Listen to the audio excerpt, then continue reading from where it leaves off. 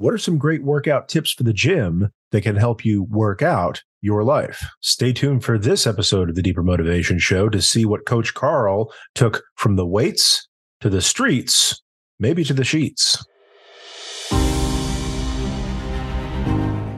Welcome to the Deeper Motivation Show. It is I, your friendly neighborhood podcast host, John Carrier. Stick around while I interview experts in mind and body wellness and people just like you who have beaten burnout, broken through barriers, and built balance for a life they really want. Are you driven and motivated, but feel like you need to dive deeper?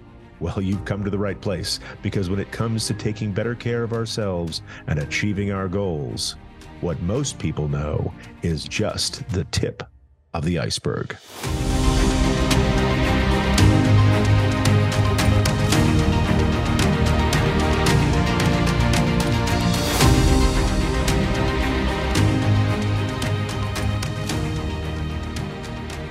Greetings, iceberg. It is I, your friendly neighborhood podcast host, John Carrier. And today I'm delighted to bring this interview with Coach Carl Berryman to you. Carl is a really cool dude that I met through Pat Flynn's SPI community, has been a successful personal trainer for several years, has recently become a men's health advocate. And I'm going to let him tell you all about that as he shares at least 4 tips that I counted of lessons he learned in the gym that he began to apply in his life outside the gym. Some really impactful stuff. I hope you'll stick around for this. Before we get to it, I just want to make sure you know about something that is on offer on the Deeper Motivation YouTube channel. It is the Resolution Reboot Challenge from Stuck to Unstoppable in 30 days. It's based on an inspiration I got recently, learning that something like 80% of people who make New Year's resolutions abandon them by February. And I know I've been in that 80% before. So I tried to hack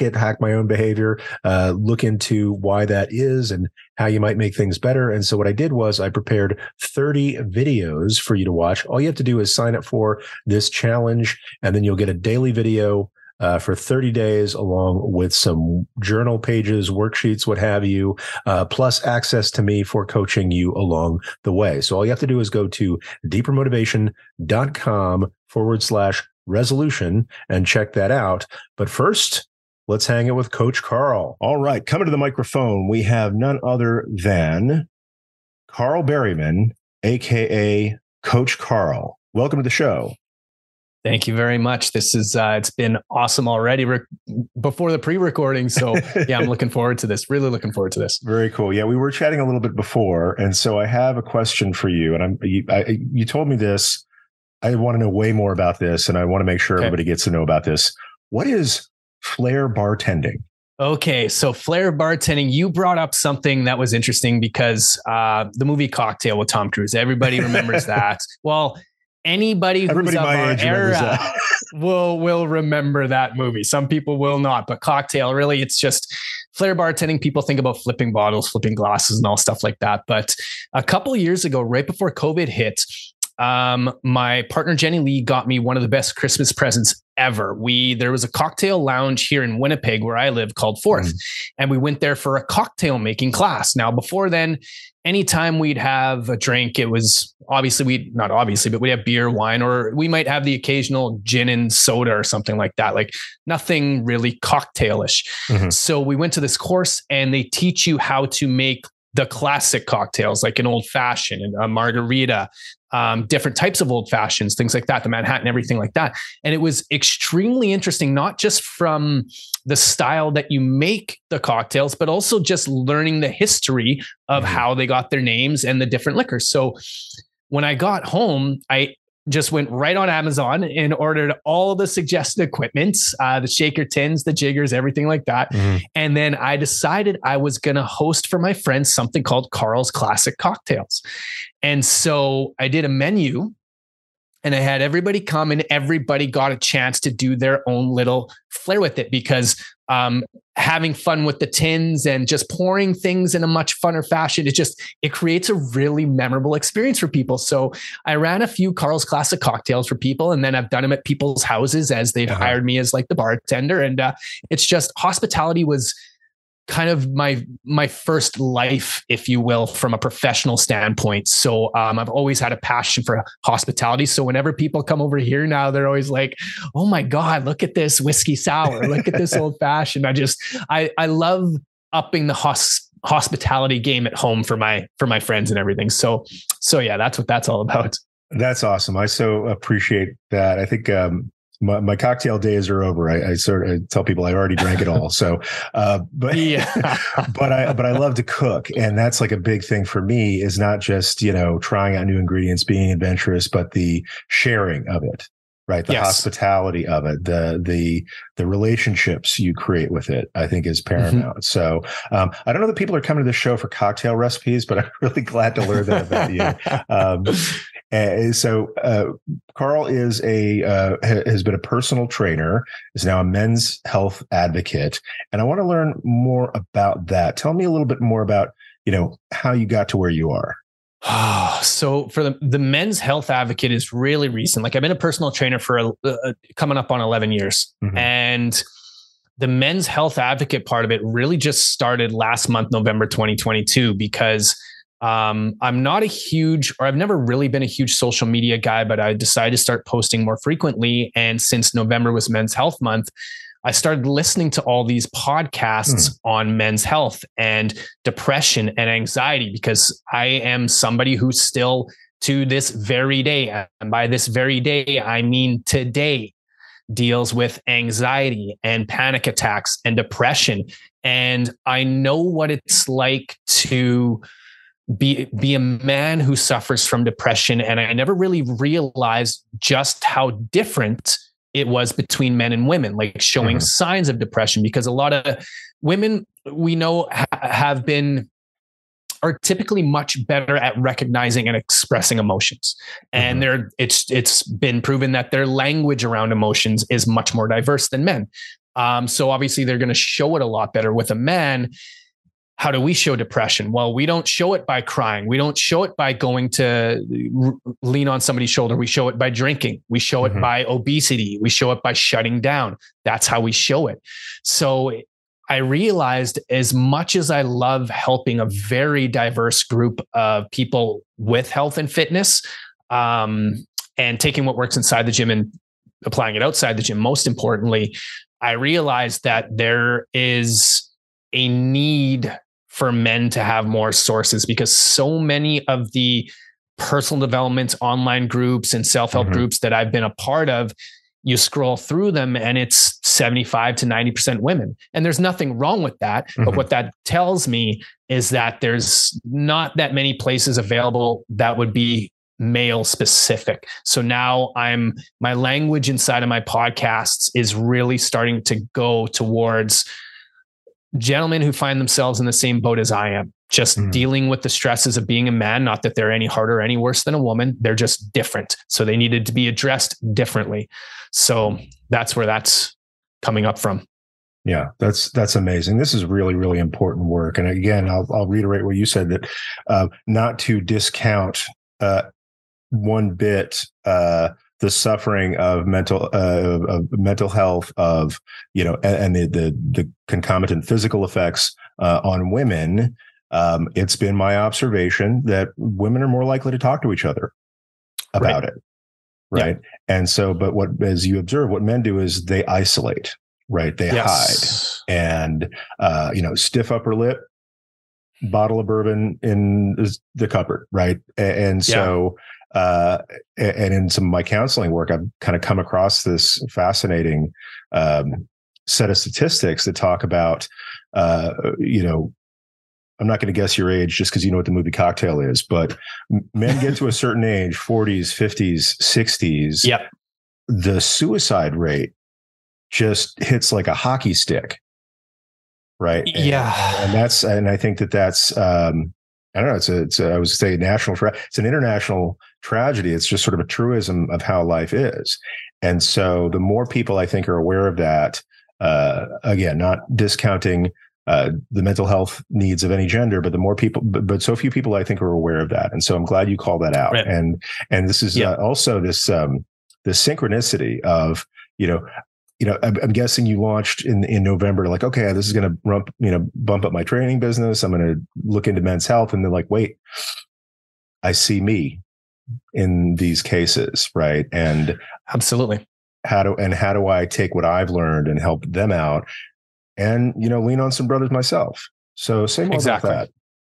So for about the past, I'm going to say year and a half, I've really, really, really been emphasizing taking what works inside the gym and applying it outside the gym. Reason being because December 2020, fell into a really deep depression. A lot of things were going on in my life.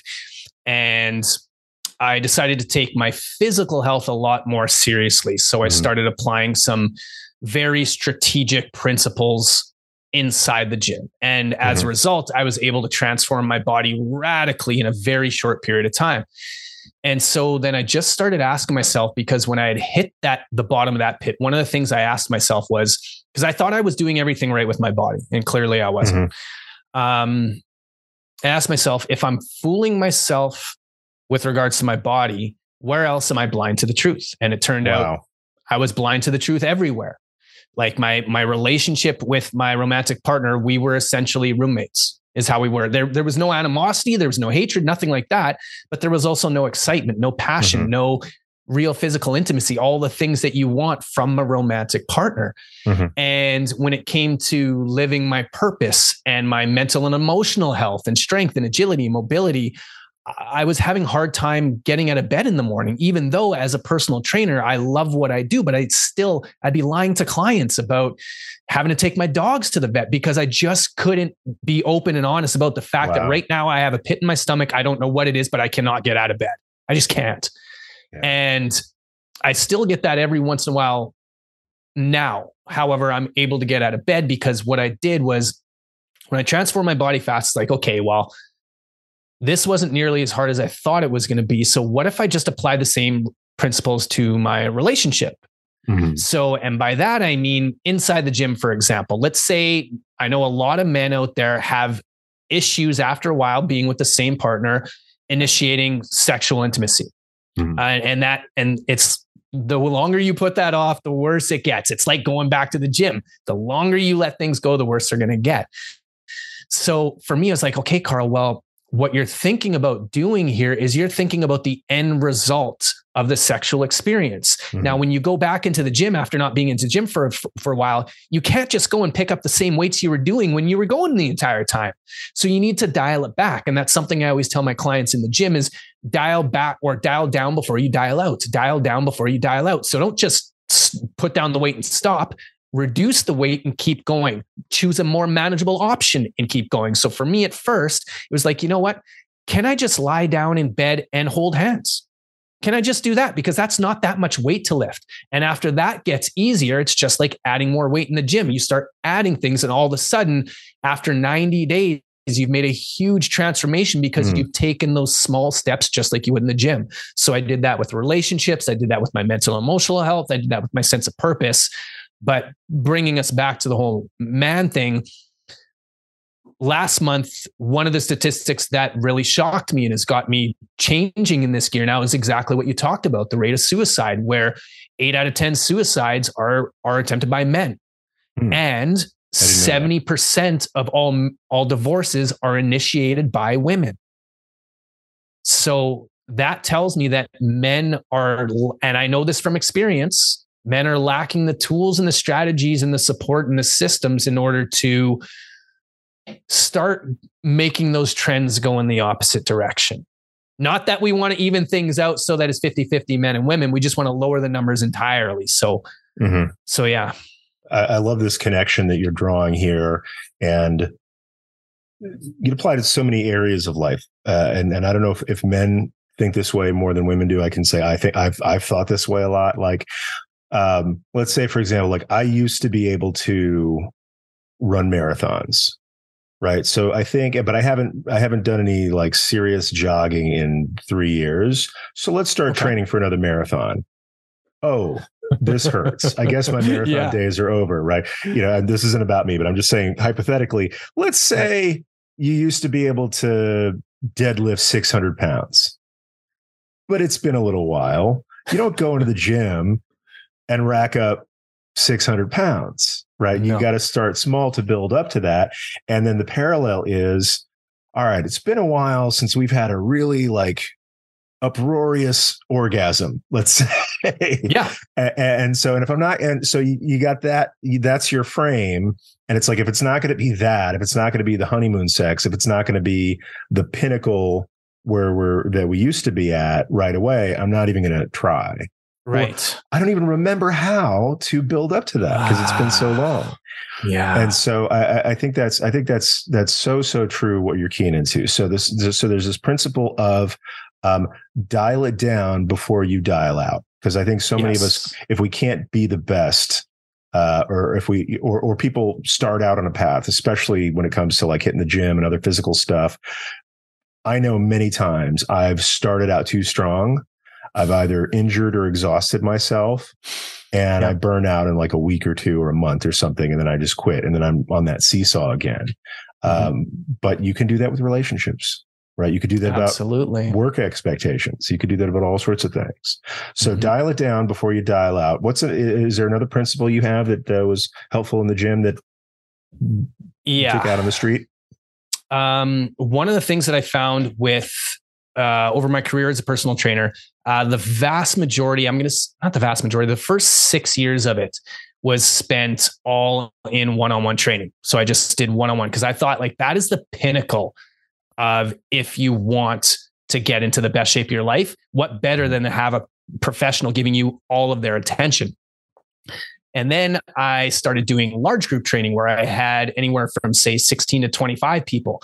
And when you get 16 to 25 people in a room all working out together, the energy is incomparable. It is just amazing. And then there's peer pressure there as well.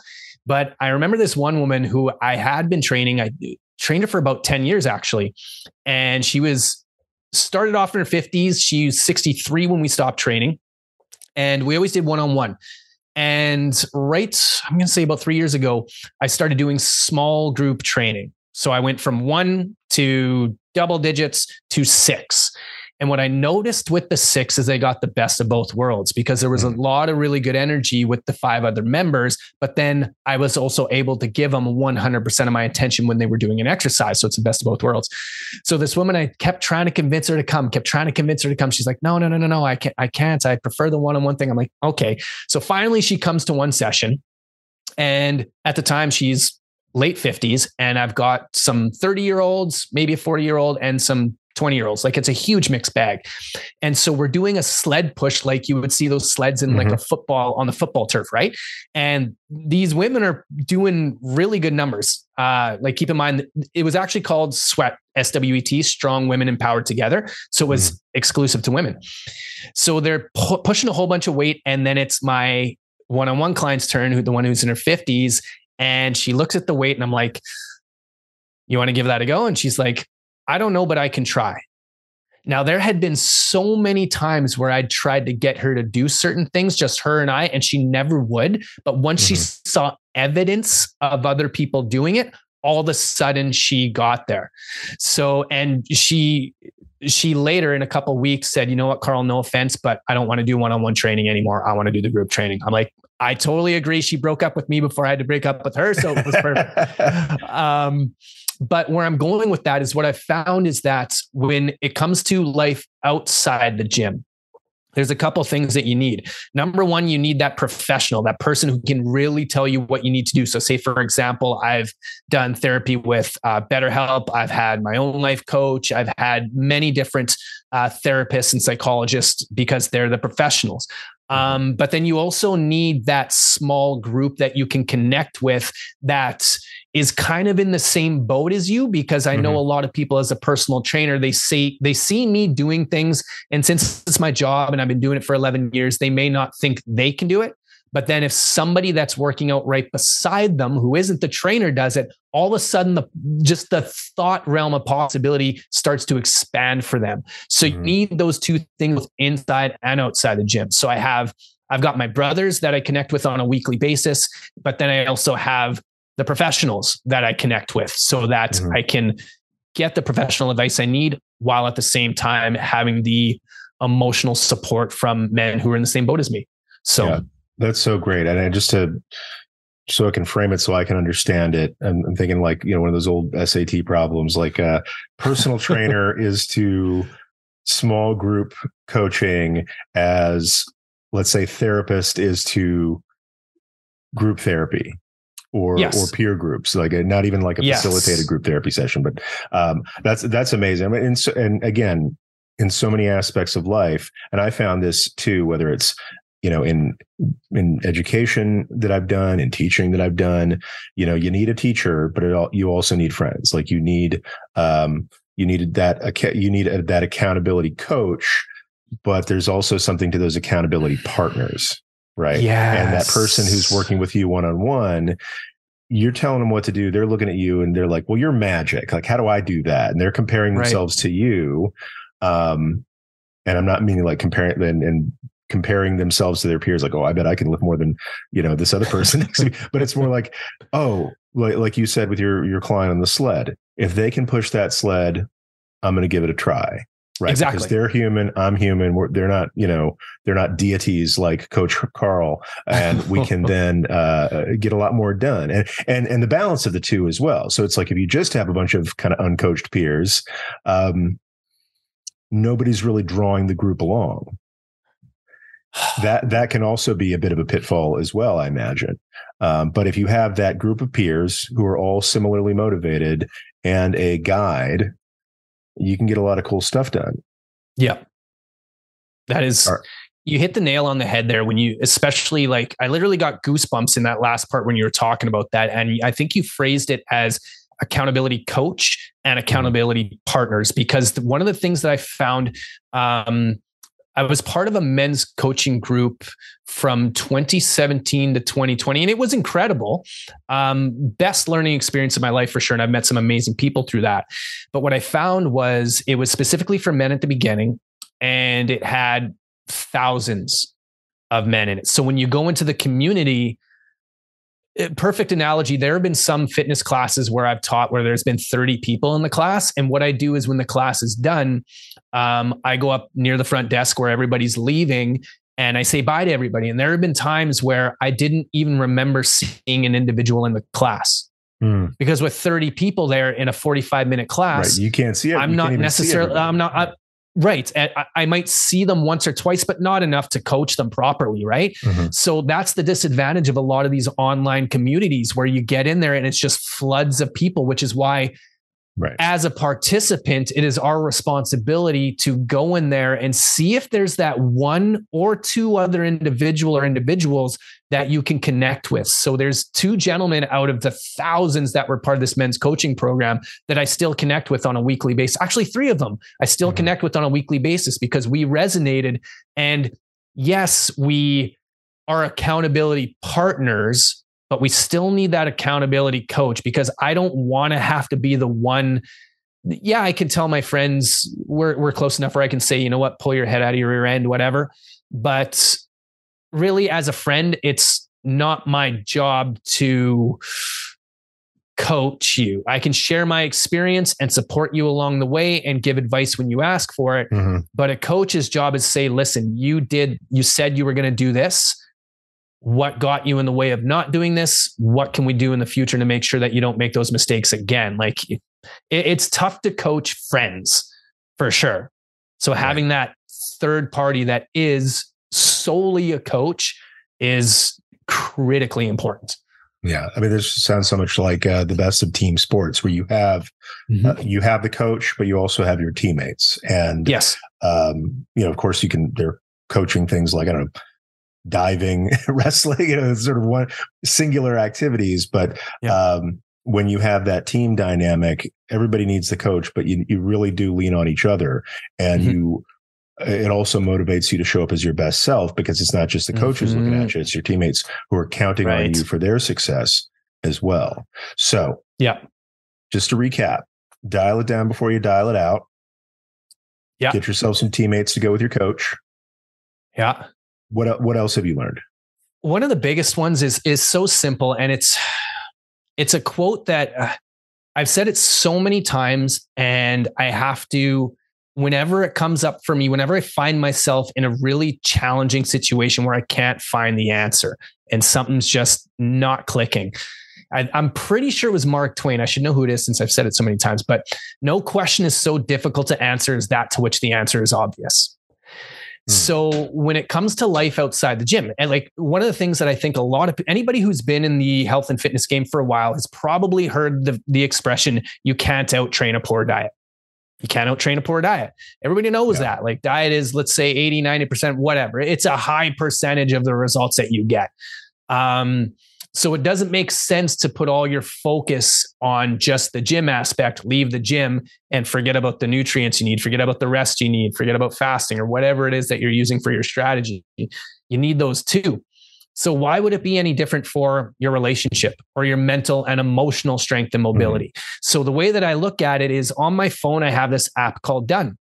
And it's kind of like a to-do list app, but I have, say, for example, my physical health and fitness. I've got a nutrition and a fitness component of it.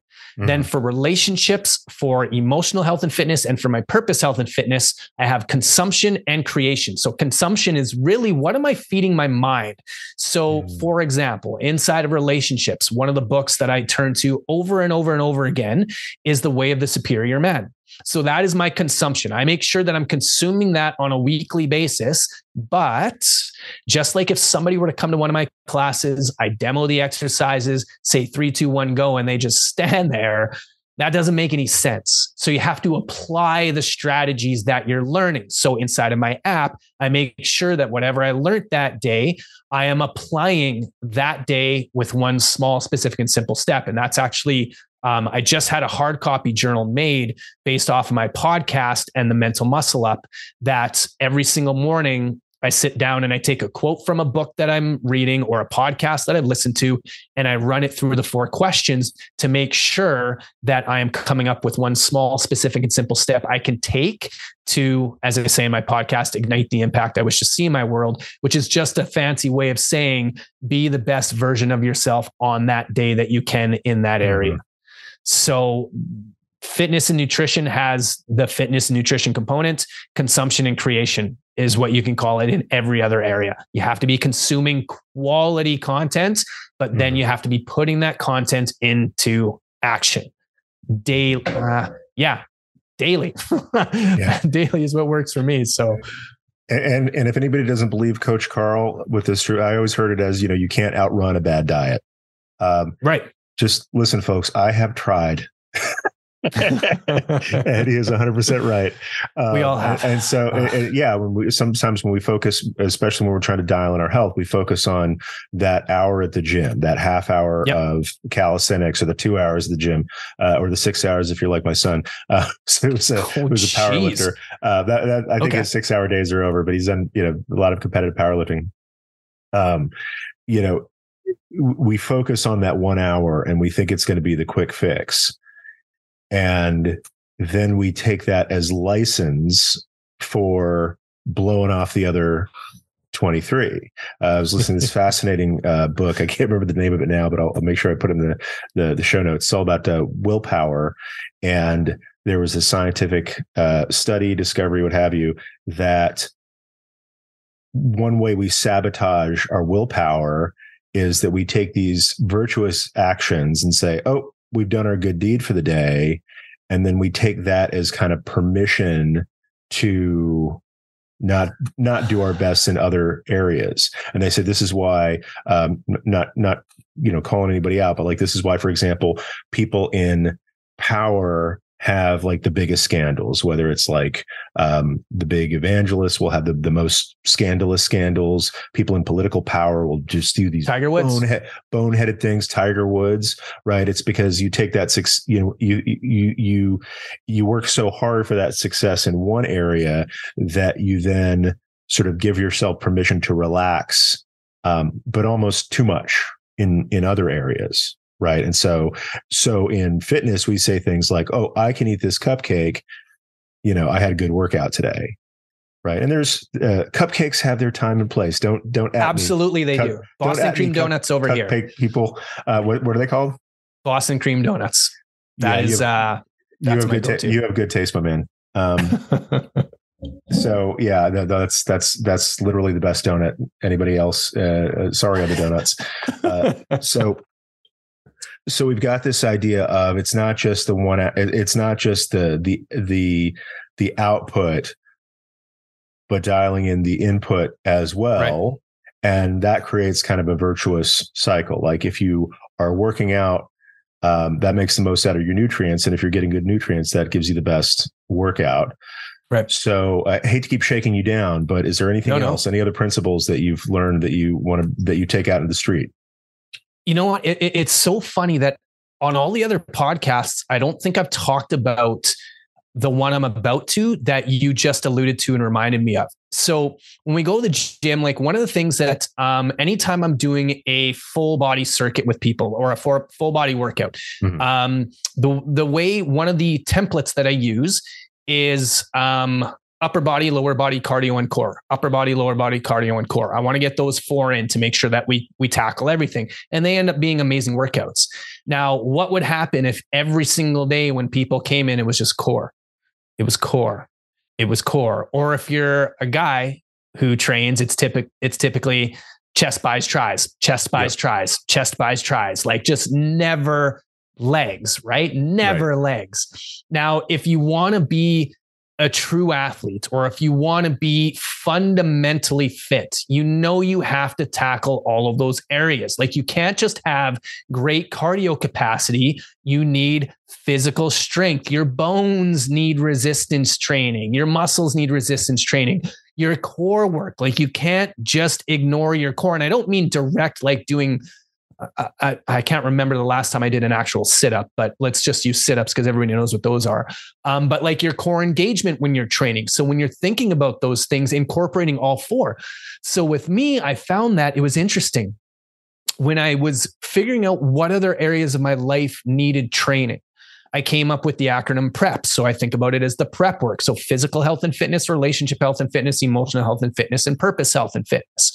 And what I found was that just like if you have a weak core in the gym, it is going to definitely affect your deadlifts, your squats, your bench press, everything. If you have weak lung capacity and cardio capacity, that is going to affect your strength. If your strength isn't that good, it's going to affect your endurance. They all are intertwined. And so what I found for me was I used to think that I was trying to think about what my lead domino was outside of the gym. So is it my physical health? Is that what impacts everything else the most? Is it my sense of purpose? And then I used to think it was my emotional health and fitness because it made sense that if you can really master your emotions and be the witness of them as opposed to a slave to them, then you can pretty much dictate your behavior.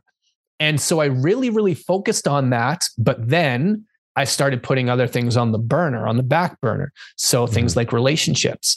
And when things really turned around for me was when I put relationships as the lead domino. I made because before, like I remember my partner, Jenny Lee, we separated for 3 months at the beginning of 2021, got back together, and things have just progressively getting better and better and better ever since. And it's phenomenal now. But when we did get back together, she said to me, because I used to work a lot and I would cancel plans on friends and family all the time just to get more work in. And she said, Carl, I was really scared you were going to be really successful, but all alone.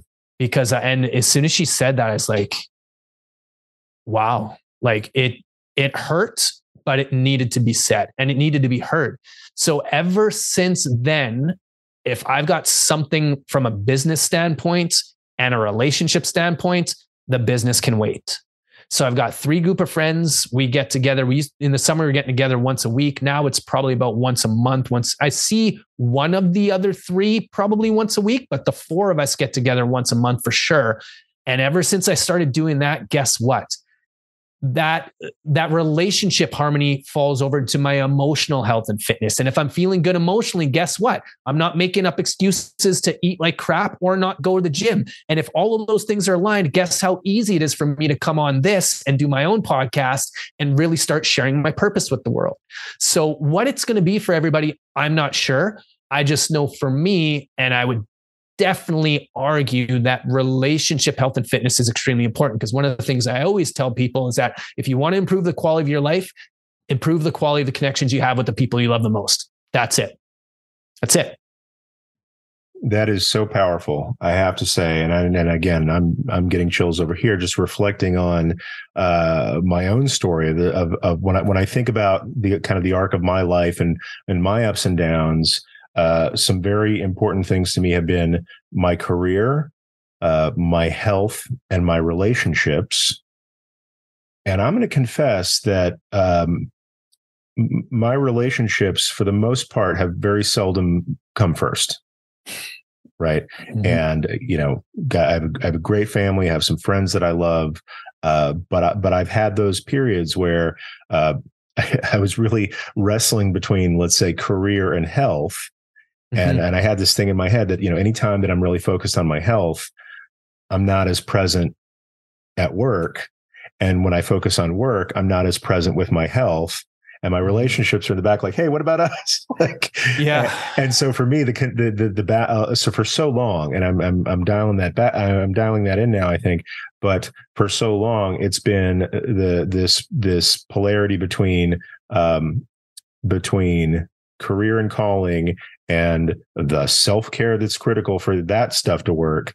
Yeah. But to say that, you've done this experiment, if I put my relationships first, turns out that has beneficial effects on my purpose, my calling, my professional endeavors, and my health. And that, I think that's a really powerful lesson for people. And it comes back around to what we were talking about in the beginning. And again, not exclusively, but let's focus on men's mental health. Yep. That's, again, I'm not a doctor. That is a relationship issue. In so many Absolutely. times, I think it's about loneliness. It's about either not having invested in relationships or not knowing how to invest in relationships based on like life history or whatever. Mm-hmm. But that's fundamentally, in many cases, a loneliness problem of either not having the relationships or not having the tools or the experience of creating those positive relationships that then support you in the other areas of your life. And and I think that's just a really powerful lesson for you to teach today, Carl. I'm really, really grateful for it. Well, thank you. You said it right there. With men, the loneliness issue, the depression issue, all those mental health issues, I would be willing to say that I agree with you entirely in that those are relationship issues. And from a standpoint from your romantic relationships as well, but your relationship that you have with other men. Mm-hmm. Absolutely. If you do not have, this has been my experience, if you do not have strong bonds with other men, and I mean, it's not like guys have to go around saying, I love you all the time. I'm very fortunate where there are guys, like I can say that no problem. Like every time we get off the phone or a FaceTime, whatever, love you, man. Like it's just not a big deal, but just having somebody there so that you don't feel alone. You don't feel alone because everybody thinks that like everybody else has their shit together or whatever, right? Like it's just, no, we all of us have our messes. We all do. You just don't see that portion of us normally. So if you can get in an environment with another man or some other men and realize, man, I'm not the only one who thinks like this. I'm not the only one making these mistakes. Okay, maybe I'm not as bad as I put myself out to be. And that is a huge revelation for any human being to realize that you're not as bad as you're making yourself out to be. Right. And I'll say just like exercise and nutrition can form this kind of virtuous cycle. Yes. On the flip side, that isolation is a kind of vicious cycle where it's like, I don't really have an open enough relationship with a peer that I can see that I'm not the weird one, right? And so, if you're not spending time with other people, you think you're the weird one. You think you're the only one who has problems, which then just makes you want to isolate all the more. Like if I go out and open myself up to other people, they're going to see how terrible I am. So I'm going to stay closed up, and then that just makes me feel more terrible. And so take that risk. guys, I'm telling you now, just like be open, be able to open yourself up, be vulnerable, take that risk at oversharing. And somebody will tell you when you overshare, it's good. Like, I'm not saying let's all get naked and hug, but like, maybe one day, maybe I don't know, summertime. Okay, let's do summer. Summertime. I'm in LA. I'm in LA. It is like a chilly 59 right now. You should see it where I am right now. Yeah, no, it's a little different. Some of my best friends like live in Winnipeg right now, and so if you you need a headshot guy, I know a guy. But there's just take that risk of vulnerability, and it's scary, and sometimes it doesn't work. Yeah, but when it does, it can just open up whole new avenues to you. But that's 100% true. On top of that, that's that whole dial down before you dial out, right? Or just starting small. Like you may not come and just spew your entire life problems. Just start with something small that you imagine is going to be relatable. That's it. But one of the other things that is a really good place for men to start, and this is something that has completely saved my relationship, my health, and literally my life, has been really developing the relationship that I have with myself and with something that I've come to call the block. So the block is that voice in my head that is the absolute worst human being in the world. The one that tells me I can't do this. You'll never do that. Who's going to listen to you? You're a nobody. You should just quit this right now. Why would you quit your job to do this? Just all the horrible stuff, right? But I have a conversation with him. I call him him, and I feel him in my solar plexus, and I see him when I close my eyes. I see him as like a 3D transparent cube. That's why I call him the block. And I first identified him, I think, back in 2016. So 3 times a week right now, at least, I have a very systematized journaling experience that I have as having a conversation with him. So that I know, because we talked about relationships being kind of the key for me anyways, but not just relationship with people. What is your relationship like with fear? What is your relationship like with anxiety and depression? What is your relationship like with guilt? Because you don't necessarily have to cut those things off. You can leverage them if you have a good enough relationship with them. It's no different than discomfort in the gym. If you try to avoid discomfort or pain in the gym, you are not going to get anywhere. You just have to learn how to leverage it and have a good relationship with it. So it was the same thing with my depression. I started having conversations every single day with it, trying to figure out, what are you trying to teach me? Why do you keep coming up like this? And then all of a sudden I realized he's not holding me back. He's actually pushing me forward. And like, this block is one of the best friends I have ever had. But for the longest time, I thought he was my enemy. Yeah, that's a really important shift, I think, because we listen to that block all the time, and you treat it like the enemy. And sometimes, I mean, if you give it too much, oxygen, it can be. Absolutely. It's also a survival mechanism, right? And so I've worked with a couple of, let's say, like NLP trainers and therapists who talk about, how to reframe things. Yeah. And, the first thing you want to do is thank that block. Like, thank you for keeping me safe this whole time. Right. I know you have the best of intentions. I'm going to drive for a minute, and we'll check back in with each other. But if you see something going really wrong, like let's stop at the small stuff. You see something going really wrong, I'm going to trust you to keep me safe. And the same coaches have said things like, I love how you kind of articulate, like you've embodied this thing so that you can address it straight away. And these guys, I'm thinking of like Joe Burns and Joe Tabanella, people who are either have been or will be on the show. One of them talks about that same kind of externalized voice and says, imagine it as a sock puppet, right? I don't want to spoil it because I've interviewed him and he's going to be on the show later. So, but he's like, imagine it as like, if it's instead of it's like, you're no good, it's like, you're no good. Right. Like, that sounds different from like a sock puppet with like an eye missing or somebody, using or just listening to that voice, but then make it like a Mickey Mouse voice. Right. And turn down the volume and let it kind of drift away. You thank it and then you put it in its place. And so I think that's a really powerful exercise for anybody. I really appreciate that. Absolutely. The sock puppet one is 100% one I am going to be remembering and taking away from this for sure.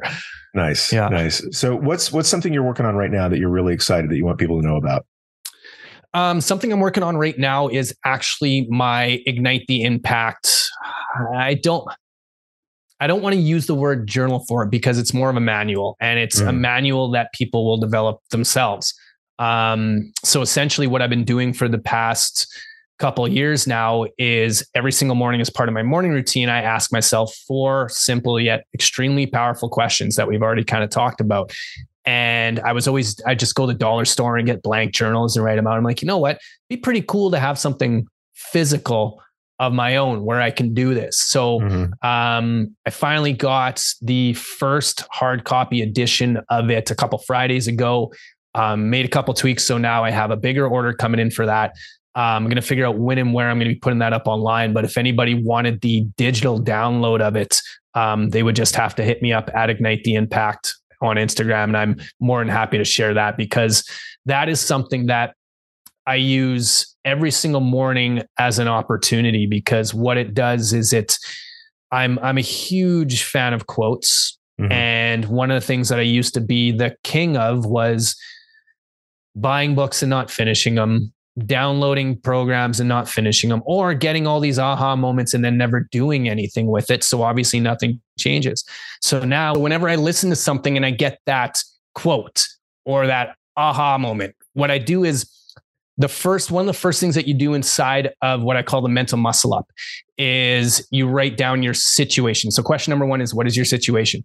So say, for example, this morning for me would have been, how am I going to leverage the darkness that I've been feeling over the past 3 weeks? Because there's been something permeating in the background that I can't quite identify yet. So it's like, okay, so then what I do is I go to one of my, I guess, foundational books that would be, this one would be about emotional health and fitness. So one of the books I love is The War of Art by Stephen Pressfield. And he talks about resistance in there a lot.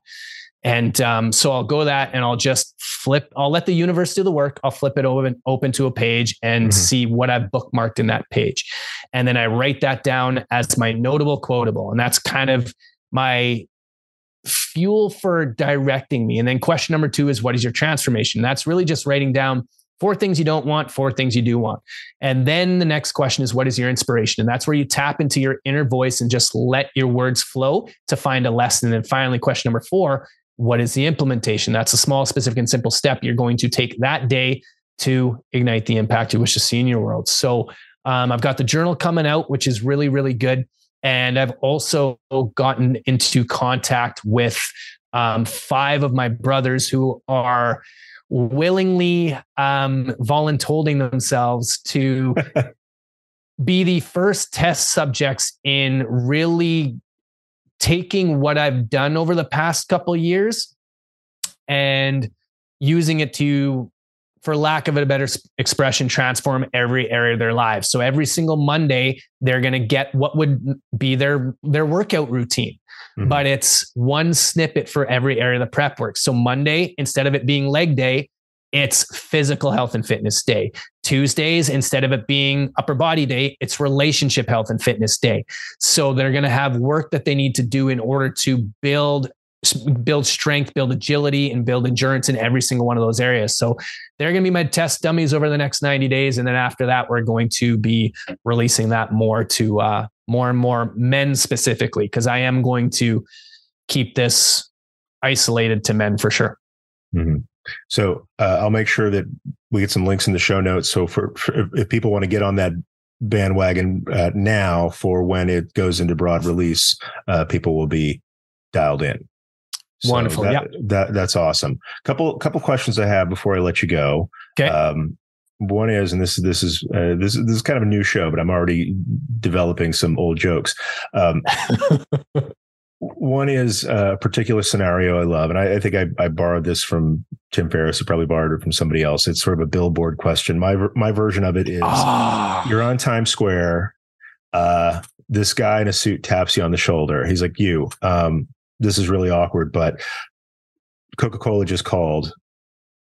They're pulling out of Times Square. We've got this big blank billboard over here, and I just need to fill it. I can't have it dark in Times Square. So what do you got? And so he's like, give me, like, if you had that kind of attention for a brief period of time, but you could hit so many people, what would you say? What would go on this Times Square billboard? That is an unbelievably amazing question. What just came up for me was something that came to me from my experience with my ex-wife. So we were actually married twice. We married, separated for a year, and then went to Las Vegas and got married again, which was incredible. And but then we ended up separating again. And the whole reason, I would say the main reason we separated was because I was just in denial about what I truly wanted and who I truly was. And I made myself out to be somebody that I wasn't, so I wouldn't disappoint her. I wouldn't disappoint her family. I wouldn't disappoint my friends and family. And after that experience, I thought to myself, I would rather people hate me for who I am than love me for who I am not. So that's what I would put on the billboard. Have people, it's better to have people hate you for who you are than love you for who you are not. That's what amazing. I would put on. I really hope Coca-Cola drops the ball and we can make that happen. I'm ticking off everybody today. The alternative donut people, the Coca-Cola people. Nice. So let's go from big picture down to super tiny, the size of, let's say, an earbud hole. Okay. Let's say somebody's listening to this show. They're doing the dishes. They're on their way back from work. They had a rough, or they had a rough day, and let's just get creative. This is a guy in his 50s. Nothing's going well. He knows something has to change, but he doesn't know where to start. What do you say to that one guy? It's interesting that you bring that up because I had a massive revelation today after every once in a while, I'll do more than one mental muscle up in a day. Because if I have a challenge, I always run it through those questions and they always give me the answer. So one of the things recently, I got myself into a depressive and anxiety state where I was paralyzed. Like I couldn't get off the bed. And I'm always trying to think my way out of my problems, which the problems of the mind can't be solved on the level of the mind. I think it was Einstein that said something like that. But what I would say to him is, it's not about so much what you do as opposed to where you go.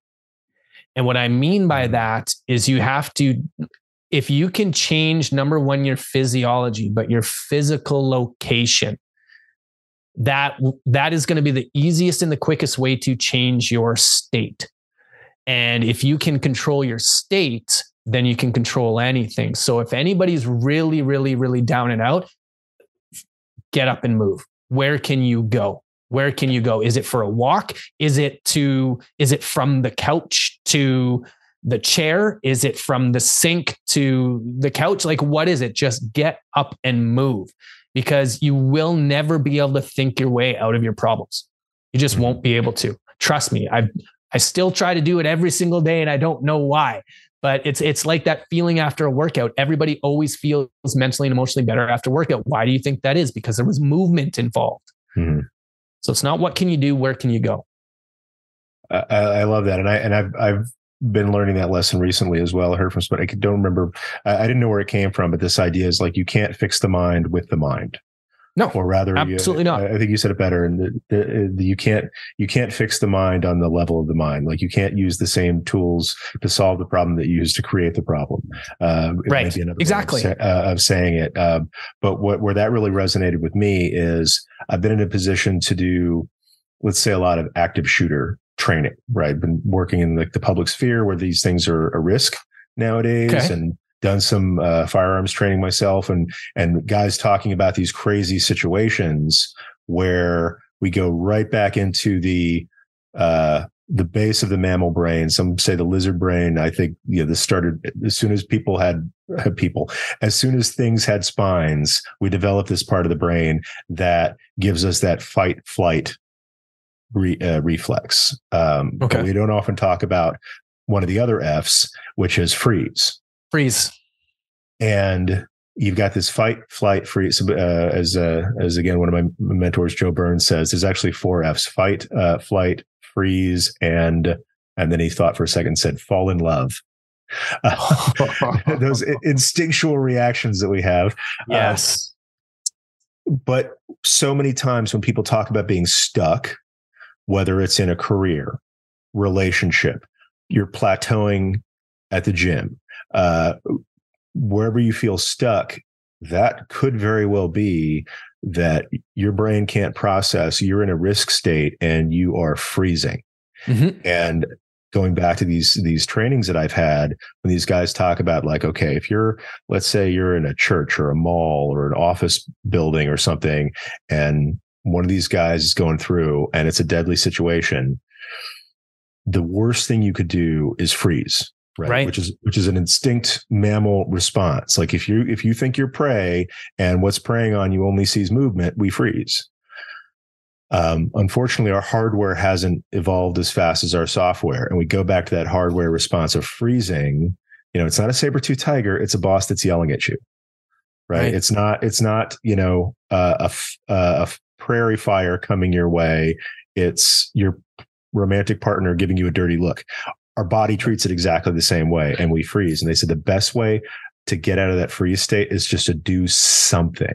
And it could be something crazy. It could be like yell, or, when you find yourself freezing, wiggle your arms, because I was just going to say, wiggle your arms. That just makes you that just shakes you out of that very important, safety oriented neurological response. But you got to get out of it. Right. Mm-hmm. And so I love what you're talking about. Okay. You don't have to change the world to change your mood. You just have to change your location. And, that's a hardcore quotable. That was so good. Put it in your journal, dude. So good. Yeah. It's going to be good. Yeah, absolutely. That's going in the journal. You know what? Side note, what's funny is the next editions of the journal. What I want to have is, in case anybody doesn't have their own inspirational quote that they want to have, I want to have some at the bottom of the page, but I'm also going to have the journals coming with cards, because what I found for me is, since I go back to books over and over and over again, and I've got them outlined, I'm going to have journals that are specific to books. So say, for example, Atomic Habits, it will come with a deck of cards where it's like, okay, you say your situation, you shuffle the deck of cards, and then you pull one out. It's like, oh, okay, this is beautiful. But I really want to have one that is all from people that I've connected with. So that one is definitely going on a card. That was it. That was a good one. That was a really good one.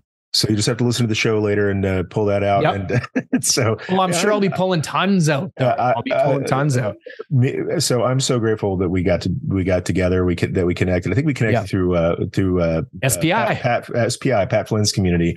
And so I'm so just kismet. So glad it happened. Really learned a lot from you today, brother. I think anybody who listens to this is going to learn a lot today too. And so thank you for being on the Deeper Motivation Show. Thank you very much for having me. This has been an enlightening experience for sure, and something I'm going to be taking away. Number one, I'm going to listen to that quote again, but the sock puppet it's tattooed in my mind already. Yeah, absolutely. So thank you for that. So that's not mine. I think everybody out there, stay tuned for the Joe Burns interview. Great coach of this Mind on Purpose program. So just giving a little promo for another episode. But yeah, I'm really glad you've been on the show, and can't wait to share this with everybody. Thank you so much. Thank you very much. It's been a pleasure. Coach Carl, everybody. Iceberg, thank you so much for hanging out with me and Coach Carl. That was a fun and powerful conversation. I hope you got out of it at least half as much as I did. And if that's all we did, then that's cool, because I thought there was a lot of great stuff in there. We talked about a number of books, and you can find links to all those in the show notes, along with a complete transcript of this show. I'll also have some contact info for Coach Carl in case you want to get in touch with him or work with him or just chat with him. Follow him on Instagram. You do you. And I don't want to spoil any surprises, but this is one of a series of interviews I had that had these themes of men's health in them and how men relate to each other, how men relate to their health, how men relate to the people in their lives. So if you are a man or if you know a man, I highly suggest you subscribe to this show, whether you're watching on YouTube and can subscribe there, or we're now on the podcast platform of your choice. As long as you choose Apple Podcasts, Google Podcasts, or Spotify Podcasts, we're on all those networks. Search for The Deeper Motivation Show. You will find us. And if you enjoyed today's conversation, I humbly request that you leave us a review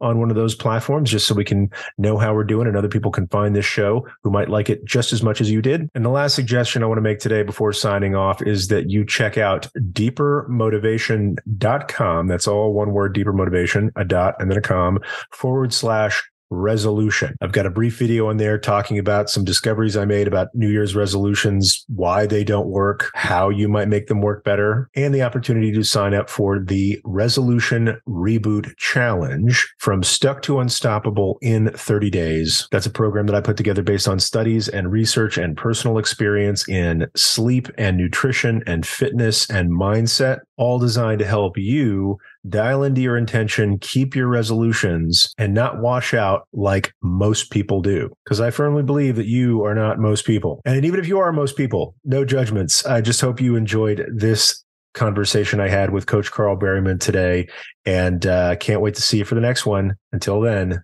stay chilly.